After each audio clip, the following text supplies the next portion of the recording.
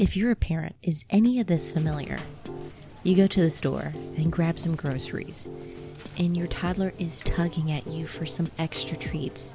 Seems like every aisle she spots all of the, quote, sales and wants you to buy it. Or maybe you're over at Target picking up some clothes for the kids, and you're bombarded with requests.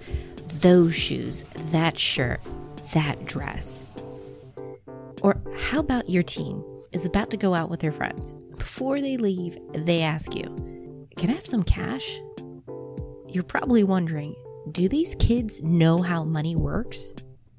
Today, we're going beyond allowances and talking about how you can help your kids to budget, save, and invest wisely.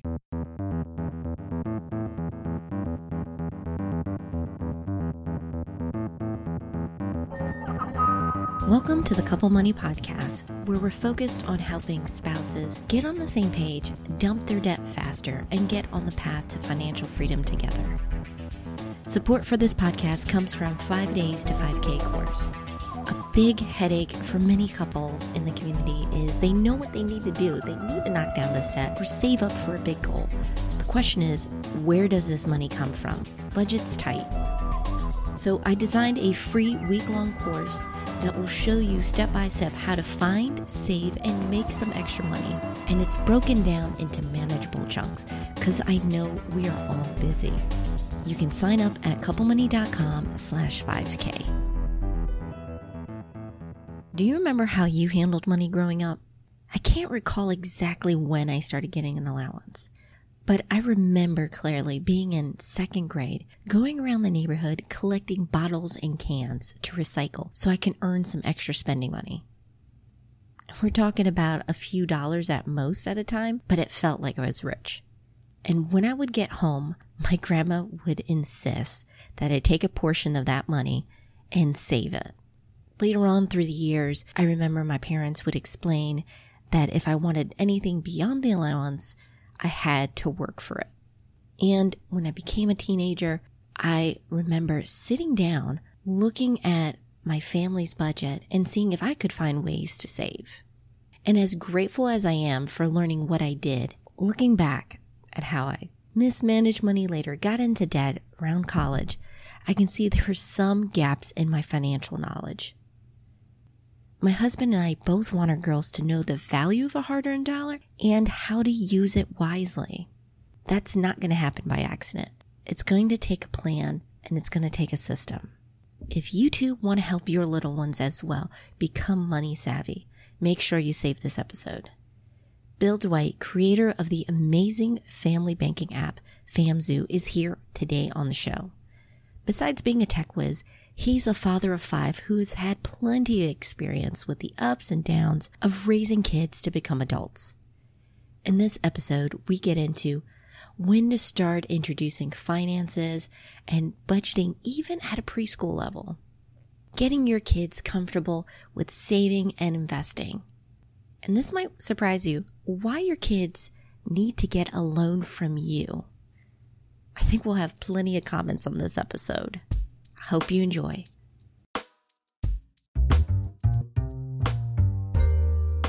We want to raise generous, responsible, kind adults, and it really is a process.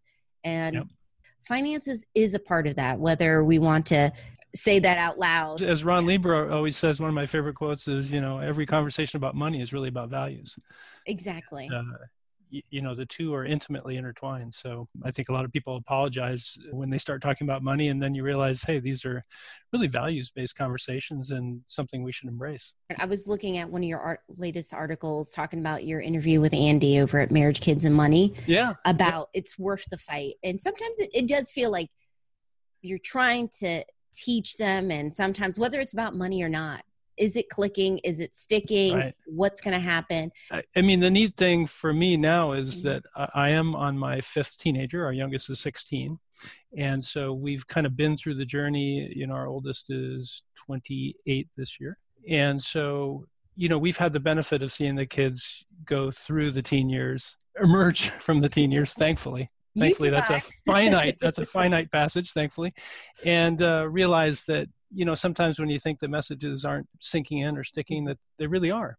Now I have that perspective, and I think it's nice for younger parents to kind of hear, stick with it. It seems like they might not be listening to you, but they really are. And I think that's, you need to hear that as an embattled parent sometimes. I was encouraged by that. And I think that's a kind of a great opening. When you first talk about money with your kids, some people say, like, what's the right age? That's that first milestone. As parents, we struggle like back and forth.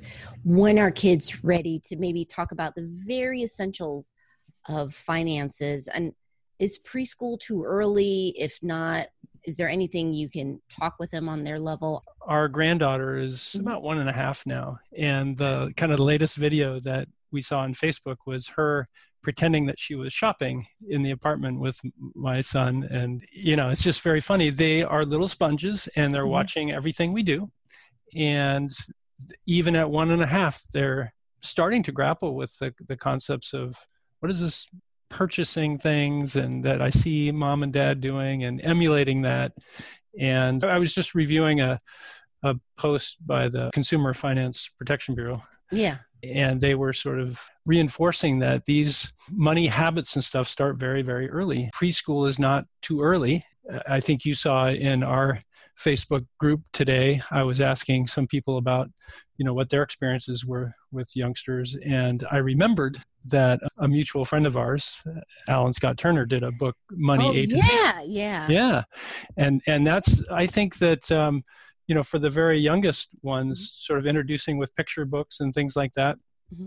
In fact, another mutual friend of ours, Jay Money, he did this funny post one time, which was his own money alphabet.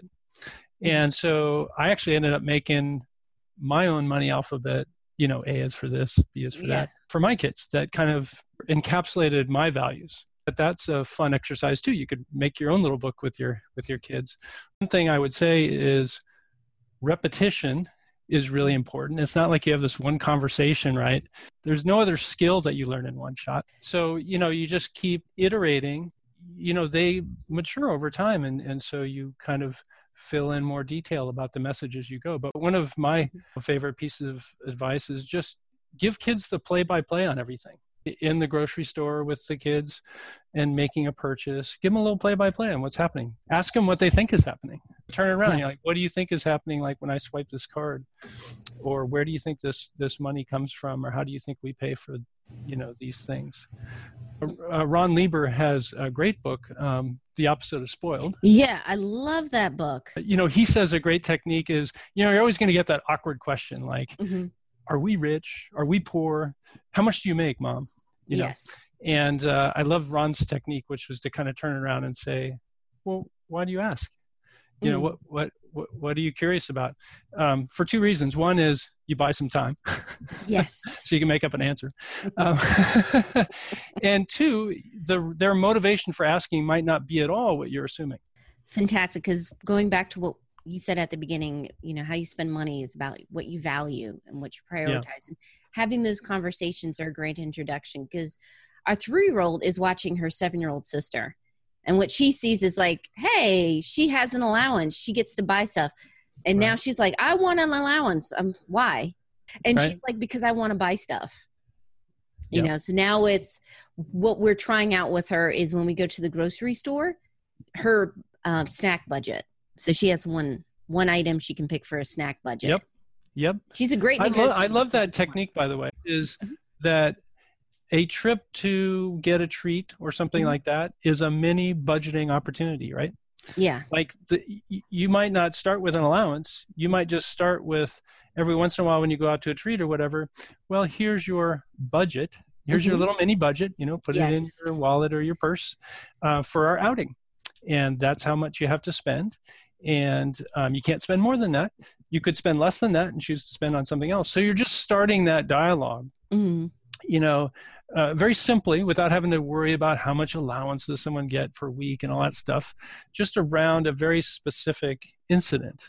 And, I think that that's really helpful with young kids. And then as they get older, like we can see on our family finance site, the number of transactions for kids just keeps escalating, right? But it starts very, very low for young kids. They Yeah.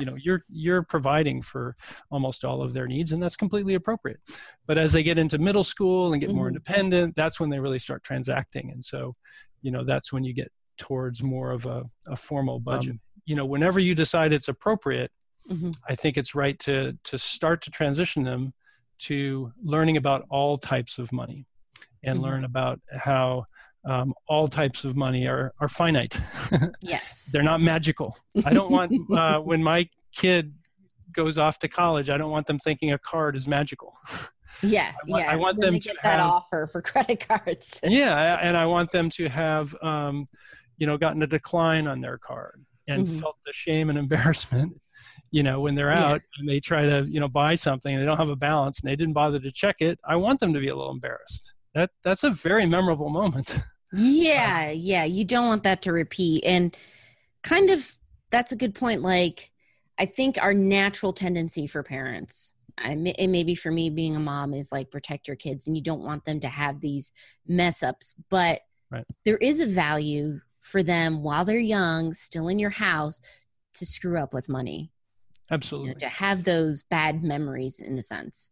And I'd rather have them experiencing that with me than a bank. Yes. Last I checked, my bank does not love my kids. My credit card loves my kids even less, except when they transact. Yes. So, I think that, and also it's just about sort of developing this comfort about talking about money and screw ups with money. Because I want them to feel like, I had open conversations with mom and dad since I was 2 about money. So that's totally natural. Yeah. And I just think that's healthy. I want to set that precedent early that, hey, it's okay. You messed up here. I messed up too. Let's talk about it. Let's discuss it. I don't have all the answers, but let's at least discuss it. Something I know we care about for our kids and a lot of parents is we want them to be somewhat natural savers or, start developing that habit of saving. How can you do that? Because I know like we use FAMZoo and we absolutely love it. Because it's FAMZoo and that tool to encourage your kids to save. And I've seen, had an article about that, kind of match it. You're bribing your kid, teaching them better than the bank's rates right now. Yeah. I mean, the way I feel about that is the general, so our product aside, use any product, use any system. You could use a spreadsheet. That's actually how FAMZoo started, was a spreadsheet. But it's the notion of a system and introducing kids to the concept of a system and automation. And then the constant reinforcement. So, my favorite, we have this thing called parent paid interest, and you don't need a product to do it. You could calculate it yourself. If your kid has a savings bucket, then how about you encourage them to grow that bucket by paying them a parent paid interest rate on it? So just do a little simple math, maybe 0.2% a week or whatever. I like to do it weekly because in our system, the kid gets like a text message every time there's activity on their savings card. Nice. And so they're constantly being reminded, the money I'm saving is working on its own and growing on its own. And if I leave it alone, it'll continue, I stop touching it. Get your hands off that. Yes. It'll grow. And so that money can work for itself. And I actually like having a very aggressive interest rate just so it's noticeable. So it's like a couple of pennies a week, right? As opposed to a couple of pennies after a year and then never mentioning it to the kids. Which kind of what happens in a more traditional savings account thing where they're not interacting with it. So I want it to be very much in front of them. And then I want the cycle time to be very rapid so that they're constantly being reminded, that money over there is growing. Yeah. And it'll be working when your teenager finally sends you a text and says, Dad, could you move the $100 that I just made from my spending card to my savings card because I want to earn your Bank of Dad interest. And I'm totally okay with that. Yeah. Because even though I'm giving a guaranteed interest rate that's pretty awesome, I'm interested in the mindset, which is I want to move my money to where it's productive. And, I think that they will continue that habit even after, I know they do because many of my kids are too old now for the Bank of Dad interest rate. So I just think, it's that mindset that they're looking for that opportunity for their money to grow. That's a mindset that a lot of kids never have or never even think of. And you don't need technology for that. That can be a written rule. You could be writing this down in a ledger, and up at the top, you could say the rules are 2% per week, but never more than $2, right? Yeah. So I don't want to imply that, you have to use some fancy pants technology for it. It's just, that's why we call ourselves FamZoo, because every family is a zoo. So we're trying to use like technology to make it easy for people to follow through. Yeah. But that's good, because that's a positive habit, saving. Something that, people feel very strongly about, though, is dealing with debt. Families in my community, they've personally dealt with debt. Maybe now they're living debt free, but they still want to teach their kids how debt works, whether it's just like pass on their value of let's try to live debt free, or if they are feeling like there's good debt versus bad debt because that's their value. Like, how do we gently guide our kids with something that could be a huge trap? I'd love to get your take and some ideas on that. Yeah, I think this is a great topic. And a lot of parents will say, never make your child a loan, because you're just teaching them that they can have things now instead of later. And I actually disagree with that. I think that I want each of my kids to experience at least one kind of major loan under my watch, so that they know that a loan is all about trade-offs. Like, so for example, each of our kids have gotten loans from the bank of mom and dad for laptop computers. Okay. And so the key thing is that we formalize it in the sense that we say, all right, we're going to record this in an account. Again, it could be a ledger, could be anything. In our case, it's like an online account, and it says you've been loaned $600 or whatever, and we're going to now garnish your wages, whether it's chores, allowance, or part-time job that they have. Each week you're going to be paying down a little bit of this loan, so that when they don't have the same amount of money they had last week, because now they're paying off this loan obligation, they're understanding, oh, this is a trade-off. That's right. Like every week I'm paying off this computer or this phone, or maybe it's the delta between the base model phone and the more expensive phone, maybe they have to pick that up, but something so that they're experiencing that. Because there's such a world of difference between mom and dad telling you, don't go into debt, it's horrible, versus every week they're making a payment on a loan to the bank of mom and dad. You set up a simulation within the family, within the privacy and value-driven environment of the family, to simulate the things that the kids are going to be doing and using as adults, so that they can learn in a safe environment and make those mistakes with you, but you're previewing to them what it's going to be like out in the jungle. I appreciate it. And I kind of want to cover this last habit topic of money that kind of trips some parents up. Many in the community know it's wise to invest, and the earlier the start, the better it is. But they don't feel comfortable enough to even talk about this with their kids. How do you break it down, especially with teens as they get their first jobs and they having some of their own income? How do you introduce investing? How do you work with them? Yeah, I think with teens, there's two great opportunities to talk about investing.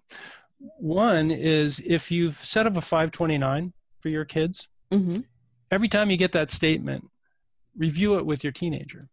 The first couple of times, they're going to roll their eyeballs and give you a hard time and all that. But what you're doing is you're sort of reviewing, like, we're saving this money for this event, college. It's this far off. Think about all the things you can talk about there. Where are you putting the money? Are you putting an index fund? Are you transitioning it out of the stock market into something safer because the time is near? Yeah. Like, it's like a mini example of these, what do they call them? The date funds or whatever. Oh, the target date funds. Target date funds, right? It's like a mini exercise of that. So they're getting a preview of that concept, which is very important. And, like we're not, maybe you're saying we're not keeping it all just in cash because we need it to grow. But we're taking some risk here, and just think of all the conversations that you can kind of naturally get into around that 529 statement. And the nice thing is there's a trigger event to have that conversation, because you're going to get those statements. You could focus on the quarterly statements, or you maybe just do it annually, but there's a nice kind of natural trigger event. The other thing that I think is an awesome opportunity, and it's one of the things I'm most proud of doing for each of my kids, is basically convincing them, that's another way of saying forcing them, to open a Roth as soon as they got that first summer or part-time job. And because then it has all the wonderful incentives. They have to get a job for me to open up for them. I actually, gift them some money, because you can, if they work and earn a certain amount of money, then they can contribute some amount of that to a Roth, to a cap. Well, I like to gift them either some match or even all of it, if you so choose, to get them into the game of investing. As far as they're concerned, it's sort of money that you're investing for the long term. So you can have those conversations. Then you have all the conversations about, well, what are we going to do with this money? Should we put it in an index fund? Should we invest it in Facebook? Yeah. All those kinds of things, right? And so, the kicker is that if you do this now, that money is going to be invested for 40 years. They're going to thank you. I mean, you might be dead at the time, but they're going to thank, Dad from way back when, 40 years from now, and be like, wow, that was really powerful. And the other thing about the Roth, some parents might be thinking right now, well, that's great, Bill. I don't have any extra funds to gift my kids for a Roth. Well, you probably have some grandparents in the mix. You can actually engage the broader family in this.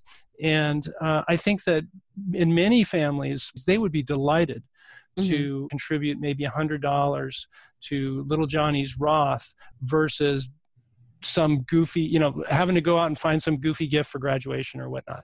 You can kind of family source or crowdsource a little bit of that and just get creative. So happy Bill could join us. He and his team have created a fantastic tool for families over at FamZoo. It's truly a great family banking app that's easy to use. Now, before we close up, I want to focus on some key takeaways I got from our discussion. The first one is, your example is a fantastic teacher. Sometimes we feel like we have to be perfect, but with kids, just be honest. Let them see how you're handling the finances now.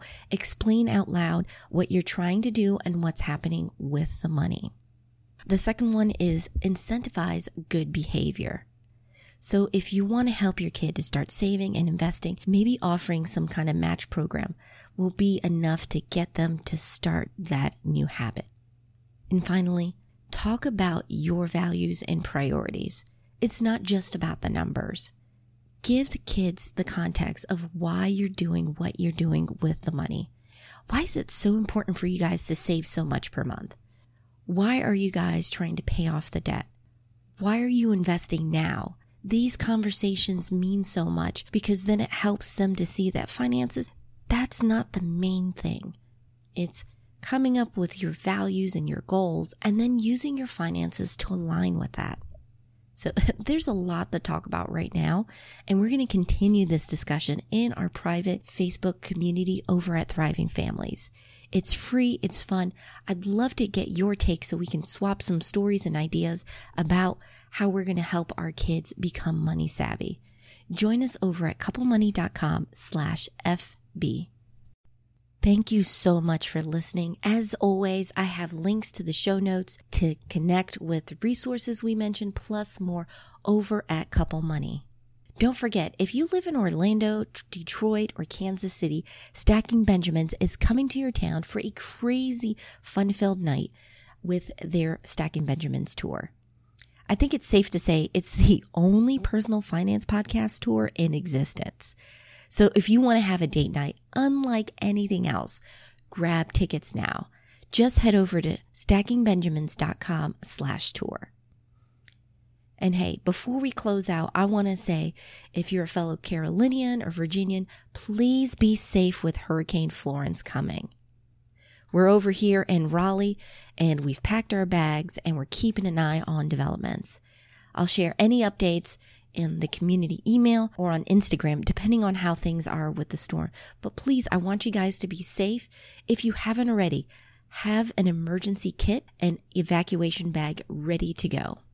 I have a list to resources, including FEMA, over at couplemoney.com/kit. I really hope you don't have to use it, but it is better to be safe than sorry. Our theme song was performed by Gentle Regime. Additional music by Lee Rosevear. I want to say thank you so much for your support, leaving those reviews, sharing these episodes. It's really making a difference, guys. It's helping couples get more comfortable, not just talking about the numbers and the finances, but like we talked about this episode, what are our values and priorities? I hope you have a fantastic week. Take care.